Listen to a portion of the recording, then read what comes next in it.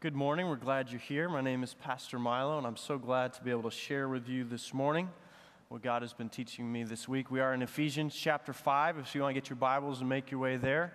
If you're working in the pew Bibles in front of you, that's a New International Version, and so I'll be connecting with you this morning with that. If you're using an iPad or a phone, you can use a YouVersion as one way to thumb your way to where we're at. But we're going to be in Ephesians chapter 5. If you're familiar with Ephesians chapter 5, this is one of the premier passages having to do with marriage. We're going to look at the gospel and how it connects to marriage this morning. We're going to look at the next 2 weeks. We'll deal with the gospel and how it reflects itself in marriage and then in parenting as well. So if you went to Barnes & Noble, you would see truckloads of information on these two topics. It's a big deal, and the reality is that we're coming up empty at the end of the day, and so we need to be able to look and see what Scripture has to say about it. And so rather than asking what other people have to say, even though there's some good authors out there, and I'm going to quote some authors this morning, we're going to come back to God's Word and see what God's Word has to say. Ephesians chapter 5 is the longest statement that we have in Scripture regarding marriage and the relationship between husbands and wives. I don't have to tell you, you look around the landscape around us, that the foundations of marriage are being pulled apart and eroding in our culture. I'm not going to lament on that today. We're not going to really spend a lot of time talking about that today because we have no control in this setting over culture. We're not going to lament that. We're not going to deal with that, but we're going to address, though, is marriages within our churches. As we've talked about the unity of the church and the body of Christ, in the series we're calling Better Together, I'm going to just come at it with you, say marriages should be better within the church. We should be able to compare ourselves to others and say, you know what, there's something different about those people there involved in the church or involved in Christianity or those who put their lives and align them with Jesus Christ, that their marriages look differently. To put it bluntly, I think that we've ignored Scripture. And so as we look at God's standards for marriage today, I hope that this brings you to some realizations. Chapter 5 here of Ephesians is definitely countercultural to what was going on in the Greco-Roman world that day. They were self-centered. They were self-saturated. They were immoral when it came to sexuality and marriage. The words on the page here provided a startling contrast to the people that they were actually reading this to. I want to warn you from the very beginning, as we read through this, provide a startling contrast with the culture that we live in. We shouldn't be surprised by that. But at the 21st century, when it comes to marriage, what we're going to talk about this morning does not align itself very well with that. So we need to ask ourselves this question. So we're going to embrace that contrast. We're going to lean into it rather than ignoring it. First question, if you're going along with us, we've got these inserts in your bulletins this morning to help you along the way. The question I want to ask to get us started is, what if healthy marriages were the very best way to communicate the gospel in a practical way? What if healthy marriages were the very best way that we could communicate the gospel in a way that people could tangibly see the gospel being lived out? What if we did that? I want to talk, to get us started, about the importance of a foundation.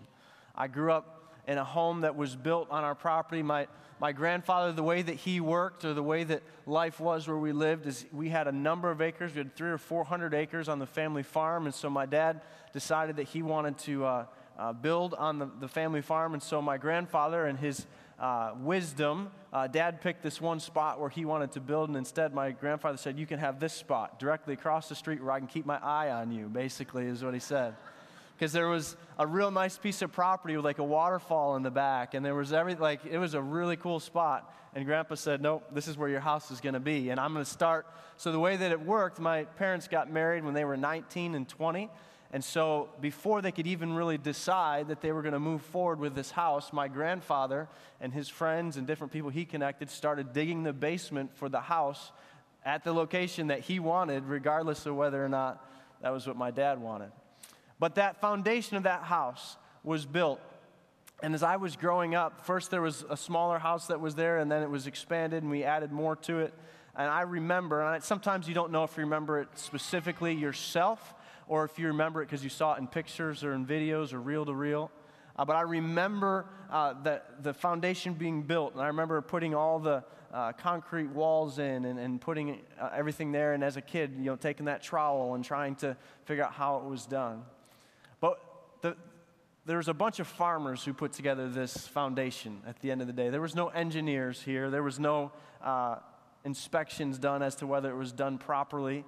And so what happened was the foundation was laid, but my grandfather decided it would be easier to bring equipment back and forth and to bring soil in and that type of thing by driving down. They made 3 walls to the foundation, and the 4th wall they left open to drive equipment in and out, to pour concrete and that type of thing. And when they were all done, they built the 4th wall. What that ended up doing is, over time, for the next 25 years that my family lived there, that even though it was all backfilled in and put together seemingly correctly, is you had this ramp that constantly allowed water to kind of come down the ramp and push up against that wall. And the whole time that we lived there, the wall started pulling itself towards us. Mr. Don just put his hands over his head. Yes, that's exactly what happened. That wall was always just kind of pressing in on us. And there was all these different ways. We had to remove it and then put it back in again. And the whole time, this wall was just kind of crumbling. Why? Because the foundation was put together improperly. So I want to talk this morning about our foundation. If healthy marriage is the very best way to communicate the gospel in a practical way, then there's going to be some foundational things that we need to talk about this morning. If you will indulge me, just to get us started so that we know where we stand here today. If you are 18 or older, so if you're under 18, this does not apply to you. If you're 18 or older and you're single, would you please stand? I'm not trying to embarrass you. I'm just trying to make a point here. If you're 18 or older and you're single, will you stand for a moment? All right. Good. All right. So we've got this crowd here. I'm not trying to embarrass you. I want you to stand because everyone give them a round of applause for standing. That was, first of all, a big deal. Okay. All right. Sounds good. You guys are younger than 18, so you weren't supposed to stand. All right. Everyone sit down. My intent's not to embarrass you. I want to point out how important it is for us to get this right from a biblical perspective. Most counselors are starting to come to the point where they say pre-marriage counseling is not actually even the best scenario. Best scenario would be pre-engagement counseling. Why? Because if any of us who have done this type of counseling, when someone comes in and they've decided to get married, they've set the wedding date, everything is in motion. They've got the church book. They've got everything settled in. And I've been in this situation as a pastor where you're talking to this couple and you're saying, wait a minute, there's some red flags here. We need to talk about some of these things. We need to think about, would you be willing to postpone the wedding? Would you, if we go through this marriage counseling and you realize that you are not connecting to one another, that you're going to call this thing off. And I'd asked a pastor this week who's at retirement age, and he told me the same thing. He said, they never listen to you. Why? Because it's all, the horse is already out of the barn. And so those of you who are here this morning and you are single, listening to a message on marriage, don't miss this because this is actually most important for you to hear. There's something for every one of us this morning. But I want you to hear and grasp the weight of what is going on here when we talk about biblical marriage. What if healthy marriages were the very best way to communicate the gospel in a practical way? If you want to think about the 4 walls as a foundation, here's the first wall, the first foundational wall I want to share with you. If we're going to communicate in the gospel in a practical way, we would have a proper view of singleness. We would have a proper view of singleness. Now, I know I told you to turn to Ephesians 5, and you can stay there because I'm going to read this for you. I'm over in 1 Corinthians chapter 7, and it says this. What I mean, brothers and sisters, is that the time is short. From now on, those who have wives should live as if they do not. Those who mourn as if they do not. Those who are happy as if they were not. Those who were going to buy something as if it were not theirs to keep. Those who use things of this world as if it were not engrossed in them. For this world in its present form is passing away. Let's talk baseline here. We need to remember and understand that some of the most prominent characters in Scripture are single. Jesus Christ, single. Kind of an important guy. We need to focus on that. The Apostle Paul was single, and we live in a day, right or wrong, I think that it's culturally the norm to be married, and sometimes that pressure, that expectation is put on us, and that should not be the goal. We need to be confident, you need to be confident in who you are. Be okay with your security and significance being found in Jesus Christ. Now, what Paul is teaching here is a significant difference between what is going on in the culture around him and what he's experiencing there. In this Judeo culture and the other cultures that were there as well, being married was very important. If you were not married, it made the absolute value of family and being able to pass on to the next heritage, pass that thing on, and the bearing of children. There was to be without family honor if you were not married.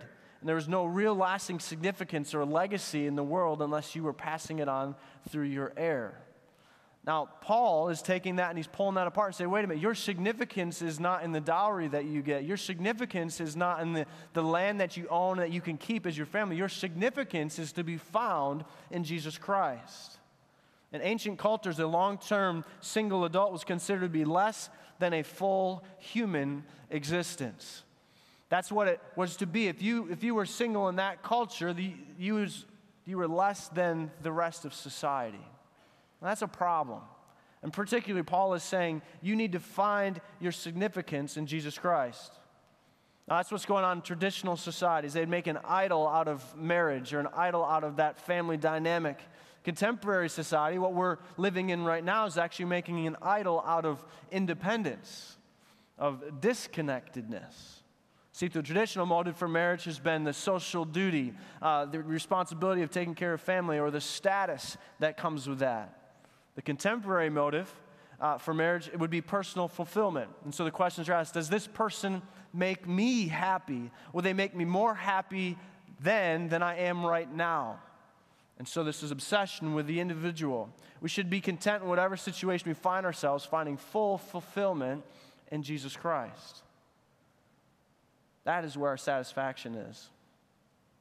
In 1999, I graduated from high school, and as most people do, there was graduation parties to go through and a number of different things there. My wife was a year ahead of me, so she was a year ahead in college. She just shook her head at me, don't tell this story. Yeah, I'm going there. We're going there. Don't make eye contact.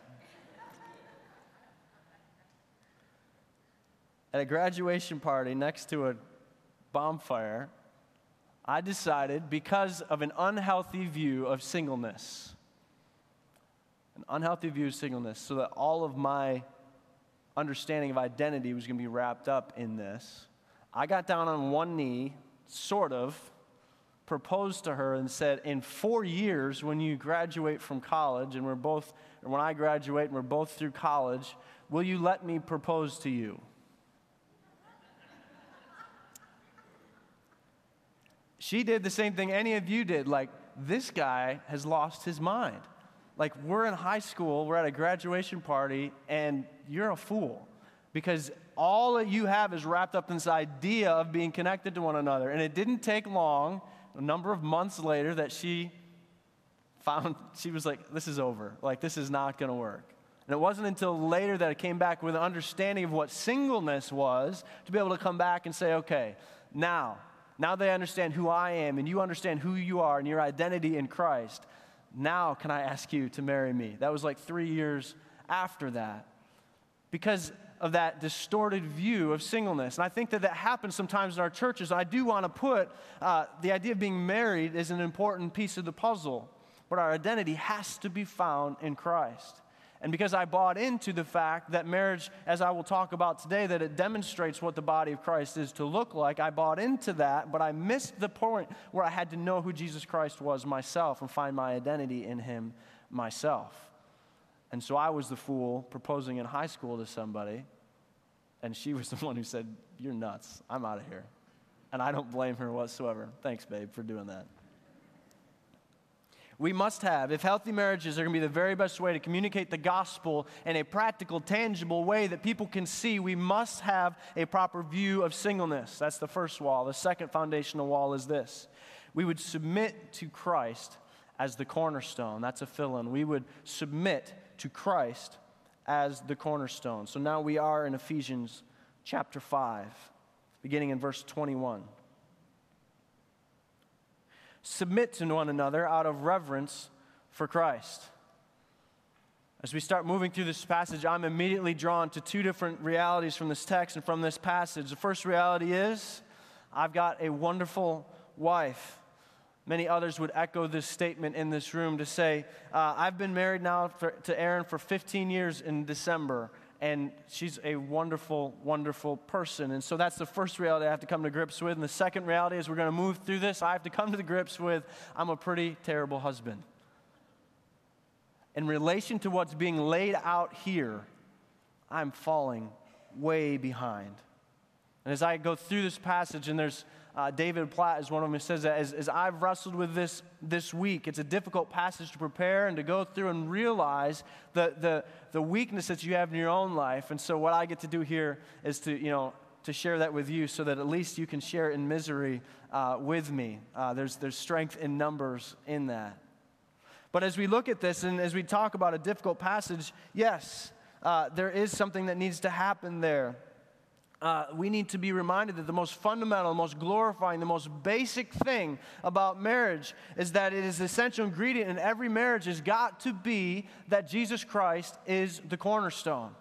It's got to start there. Verse 22, wives, submit yourself to your own husbands as you do to the Lord. 23, for the husband is the head of the wife as Christ is the head of the church, his body of which he is the Savior. Now, as the church submits to Christ, so wives should submit to their husbands in everything. Husbands, love your wives just as Christ loved the church and gave himself up for her to make her holy, cleansing her by the washing with water through the word. 27, to present her to himself as a radiant church without stain or wrinkle or any other blemish, but holy and blameless. 28, in the same way, husbands ought to love their wives as their own bodies. He who loves his wife loves himself. After all, no one ever hated their own body, but they feed and care for their body, just as Christ does the church, for we are members of his body. All right, there's a big chunk of scripture there. We're going to dig into this a little bit. But if we are going to understand this foundational principle, we would submit to Christ as the cornerstone of the church. That means that everything must line and align with him. That everything must line up. That's what a cornerstone is about, that everything shoots down that line. Everything is plumb, and it goes through that. My grandfather and the other people he collected to pour the foundational walls of the house that I grew up in, those lines were a little bit shaky. Why does it have to be this way? Why do we have to be lined and aligned with him? Well, because at the root of the thing, you and I, we are untrustworthy when it comes to lining and aligning our lives. We actually are not very good at this. Here are three realities that we need to come to grips with. First one, you will never marry the right person. You will never marry the right person. The quest for compatibility, and there's, the commercials are out there looking for your compatibility. You're going to score a 90 out of 90. Sure you are. Okay. The quest for compatibility in our own strength is impossible. Here's what Duke University ethics professor, his name is Stanley Haar, says this. Destructive to marriage is the self-fulfillment ethic that assumes that there is someone just right for us to marry. And if we look closely enough, we will find the right person. This moral assumption overlooks a crucial aspect to marriage. We never know who we will marry. We just think that we do. Or if we first marry the right person, just give it a while and he or she will change. For marriage, being the enormous thing that it is, means that we are not the same person after we entered it. You will never marry the right person. You and I have this assumption, and those of you who have been married much longer than me, 15 years is just like you getting up in the morning. Like 15 years was just you getting warmed up, and you've doubled or tripled or quadrupled that, and you're saying, yep, that's not the same person that I married. There's the same things there, yes, but that's not the same person. You will never marry the right person. That's the first mistake we make. Second mistake is when it comes to aligning everything, we can't trust ourselves because it's not as easy as it looks. When you look at some of those marriages, when you don't understand what that couple has fought through, the wars that have gone on for them to fight to keep the marriage together. You don't understand what that takes. And every time we go through marriage counseling with a couple, Aaron and I do this together, we talk about the things that they will be up against, and they nod and they smile and they say, yeah, that'll be fun to have those battles. No.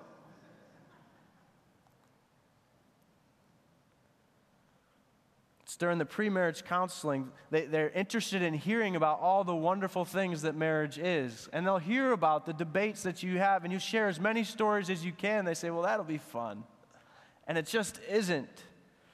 However, in crisis, because I also get to do that as well, and it's an honor to be invited into those moments when a marriage is on the brink of divorce, and you're invited in and say, this is the situation that we're in. They don't want to hear about the easy situation of this is how everything's going. Well, no, they need some practical advice, how to understand one another, how to rebuild lines of communication, find a way to connect again, or the choice is simply to end it. It's a very different scenario. Tim Keller calls this collapse an apocalyptic romance. An apocalyptic romance. He says this, in our day, something has intensified this natural experience we call marriage and turned it toxic. It's the illusion that we will find our true soulmate. Everything wrong with us will be healed, but that makes the lover, the romantic relationship, that makes them into God. And no human being will ever live up to that. It's a toxic relationship. It's an apocalyptic romance. The idea that this person will live up to all of your hopes and dreams and everything that you imagine, and you keep putting that bar out there, and you know what? They will fail you every single time. And those who have gotten through that and fought through that, it looks easy, but it's not. And they'll tell you the stories behind it, and you'll nod and you'll smile, and you don't understand it until you've lived through it. The only way that's going to work is if you line everything on Him. Because you're not going to marry the right person. It's not as easy as it looks. At the end of the day, you're going to marry a stranger. At the end of the day, you will marry a stranger. Most people enter marriage through the in-love experience, is what Gary Chapman calls it. He argues that the in-love phase can be a 2 to 3 month experience or a 2 years to 10 years experience. But, just like Cinderella's costume ball, midnight strikes at some point. We use this expression when we're talking about our kids. If we're over at a friend's house and things are getting a little bit hairy, and they no longer are inviting you to stay any longer. You know what I'm talking about? And we will say stuff like, okay, our kids are turning into pumpkins. It's time to get on our way. What happens at midnight in that fairy tale? At midnight, things change. At midnight, the layers of glitter are taken away, and the real, unvarnished you is left standing there, unfiltered for all to see. You're now a pumpkin. You're exposed. Your mask is stripped away. That's what marriage does. Marriage is also a more inescapable relationship than cohabitation. Living together doesn't get there. There's a lot of things that an unmarried couple gets when they live together, but they certainly see each other up close and they see some things there, but each party knows that the other one does not have the same claims on her that would happen in a marriage. There's still that opening because they don't merge their entire lives, their whole lives, their social, economic, and legal lives. They're not entirely aligned together. They walk away at any moment with relatively few complications if they just don't like what they're being told. It's not the same. And as long as people tell you that it's the same, I'm just trying to learn this person so I don't make any mistakes and marry the wrong person, you're a fool. It just doesn't work that way. This is really what's being said. I love you so much that I want to keep some options open in case this doesn't work out. And it's a misunderstanding.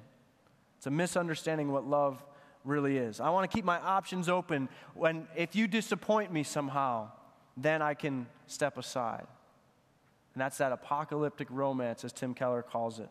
You will always marry a stranger. No matter what, at some point, the clock will strike midnight. You will always marry a stranger.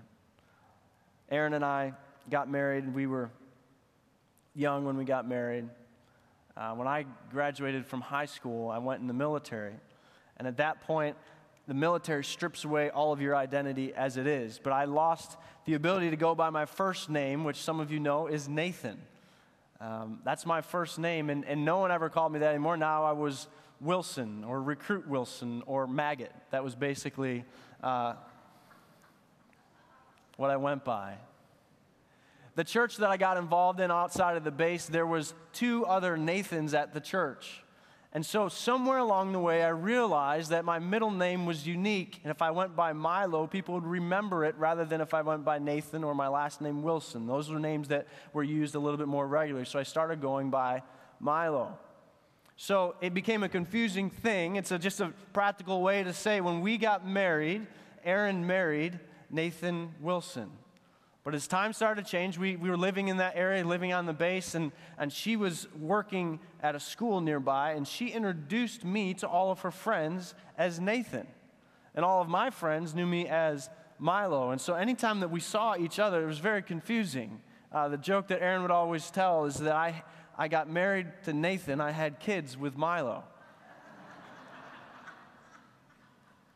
We moved about 3 years into being married, and I had to draw a line in the sand and say, hey, I'm Milo. Like with this new church we were going to, new city we were going to, this is a new start. Please call me Milo from here going forward. And at that, now my grandmother calls me Milo, so I know I've arrived. It's taken a number of years. I'll tell you that, because in many ways, that's the description of you will marry a stranger. There are some things that are going to change, some significant things that are going to change. And the person that you married is not the person that you're going to be with 10 years from now. What if healthy marriages were the very best way to communicate the gospel in a practical way? We would have a proper view of singleness. We would submit to Christ as the cornerstone. Here's the third foundational wall. We would leave everything else behind.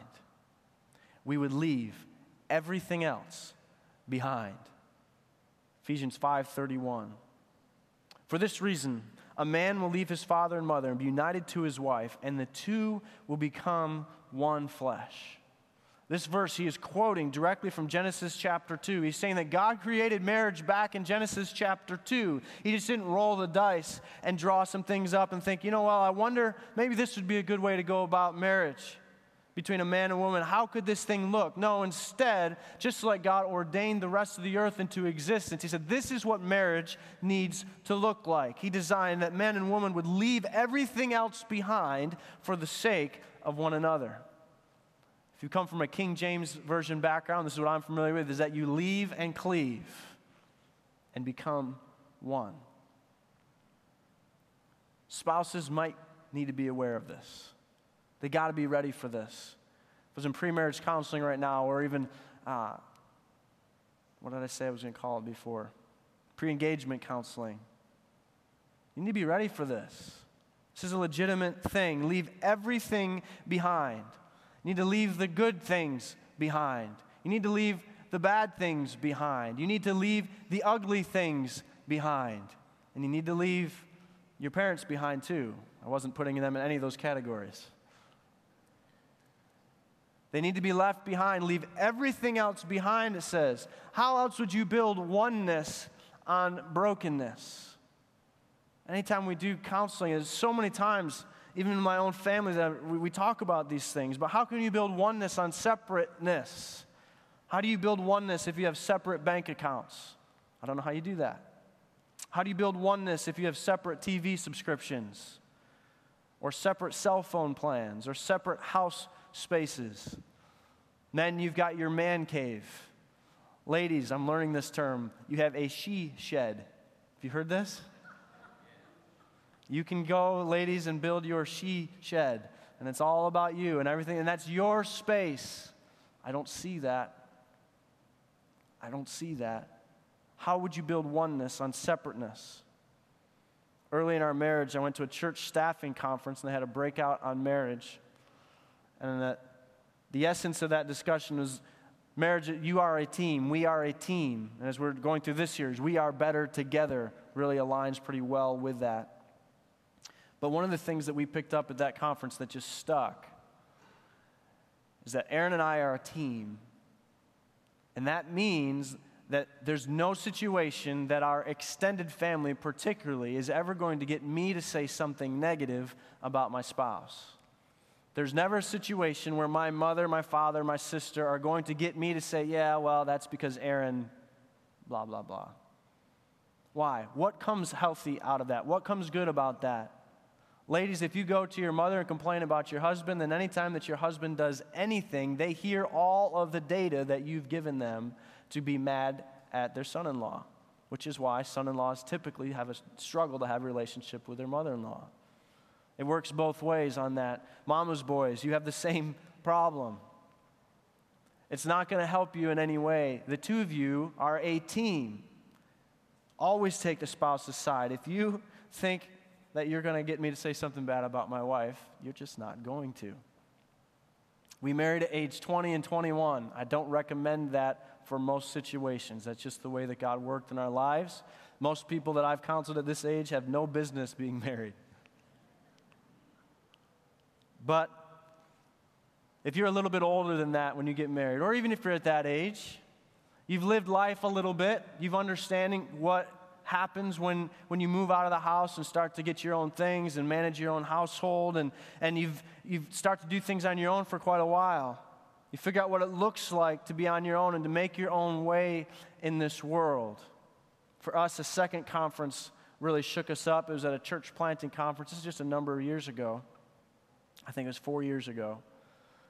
And there was a marriage counselor that basically put everything into the word us.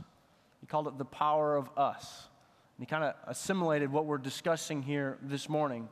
It means that us no longer looks to parents for approval. Us no longer makes decisions. It's no longer you and me, it's us that are making decisions. And he told good stories that went along with it. This counselor, he was a Civil War buff.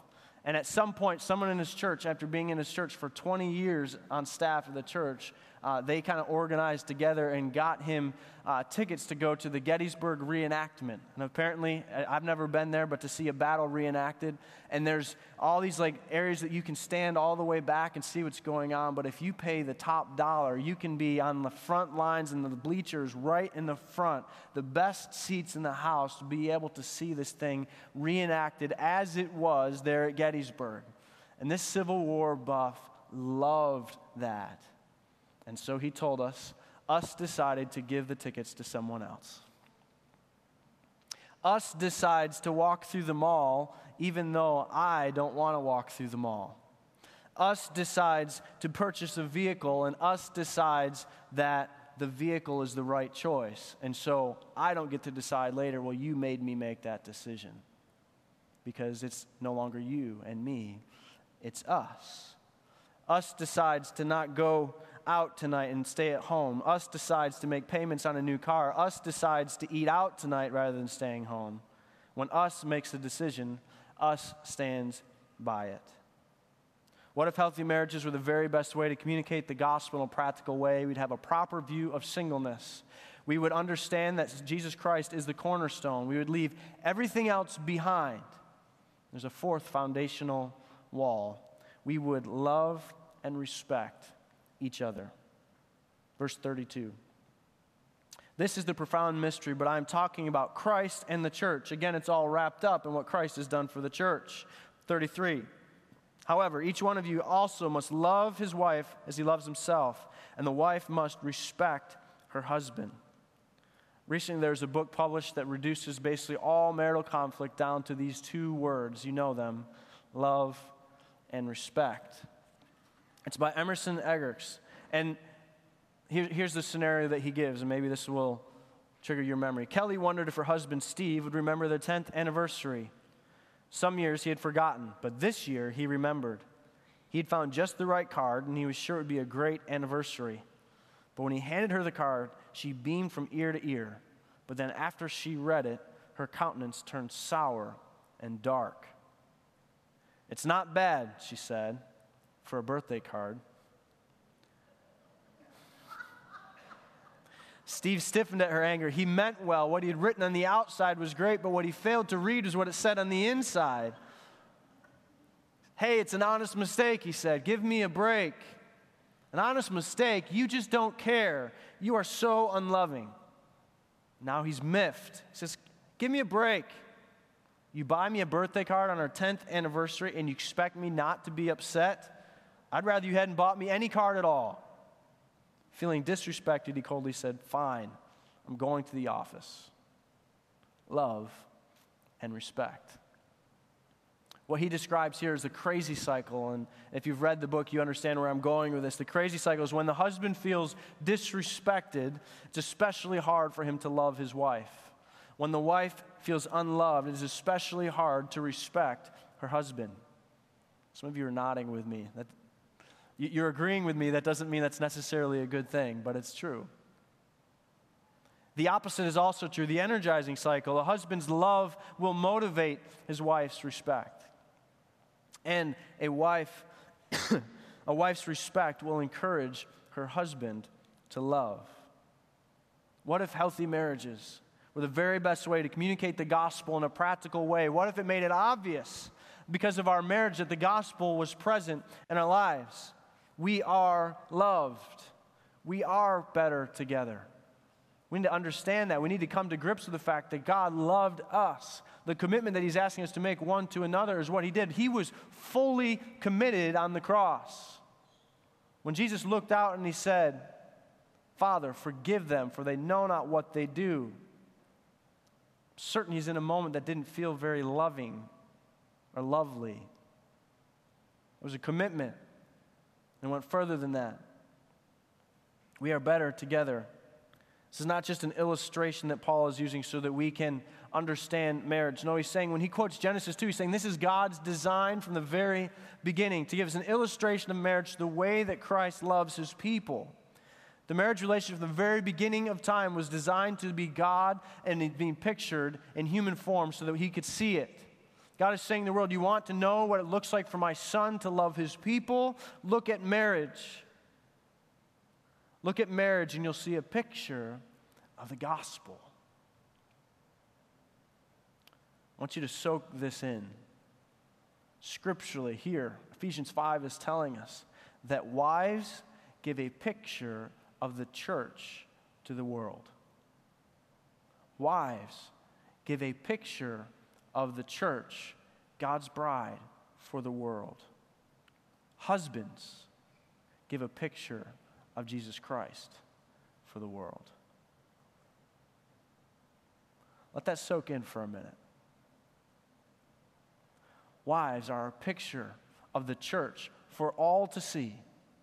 Husbands are a picture of Jesus Christ for all to see.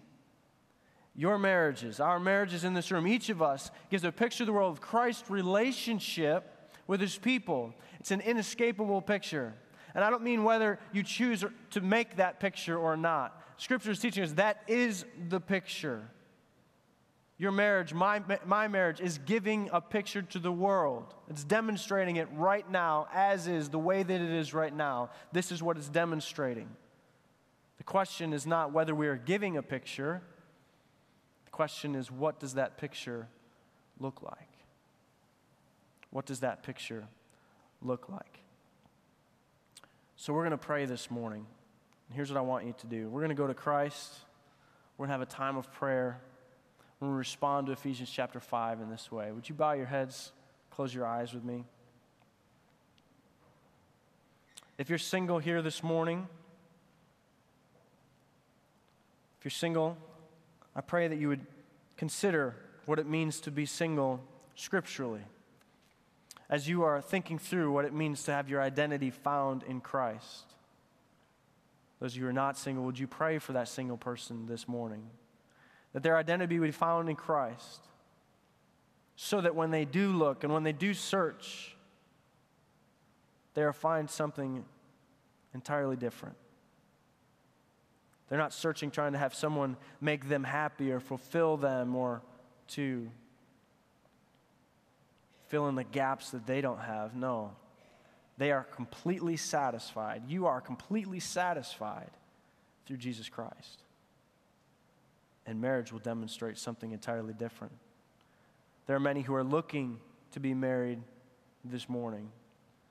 I pray, Lord, as that search is there, that they're looking for someone who also would say, I want to find my identity in Jesus Christ. If you're a child here this morning, you should pray for your parents. Pray for our parents here in the church, that we would be a place where mothers, fathers, husbands, wives love each other, respect one another in a way that exemplifies Jesus Christ. Pray that Randall Church would be a place where marriages are emulated that are beautiful. Parents, pray for your children. Pray for the children across the aisle to say, those kids, the framework that they see, the marriages that they see demonstrated for them today will determine what type of marriage they have 20 years from now. Accept that responsibility. God, we accept the responsibility that takes to demonstrate holistic living of the gospel in our marriages. A message like this and a text like this, there are those of you here who are hurting this morning, who have come through a broken marriage. You're on the brink of it. You've lived in a home where mom and dad did not do loving things for one another. They did not respect one another. And there's a lot of hurt that is associated with a passage like this. Lord, we pray for your peace and for your healing here this morning. Lord, we pray that as your word has come alive, Lord, that it would touch hearts to say, that doesn't have to be me. And I will find my complete satisfaction in you. In the end of the book of Acts, the Comforter, you say the Comforter will come, Lord. I pray that the Comforter would be here this morning in a very real and tangible way, that your loving arms would wrap around those who are hurting this morning. There's some here this morning, Lord, who have fought through the battles. They've got marriages that emulate you for 20 years, 30 years, 50 years or more, 70 years some. Lord, I pray that they would understand the gravity of that. The only reason that they're in this position is because you have demonstrated yourself again and again and again. Lord, that you have shown yourself to be true. If you're in that spot this morning, I pray that you would take the responsibility of what it means to mentor the next generation, to demonstrate for them, this is what marriage looks like. And we don't know how we got here except for Jesus Christ. And there are many, many in this room that are looking for someone like that, says, I don't know what I'm doing, I need help. I pray, Lord, that there would be those who would step up to the challenge to say, I'm here to help. I'm here to show you what it means to live a marriage that exemplifies you. Lord, as we pray for the community around the church, we realize that there are many who don't see marriage lived out this way.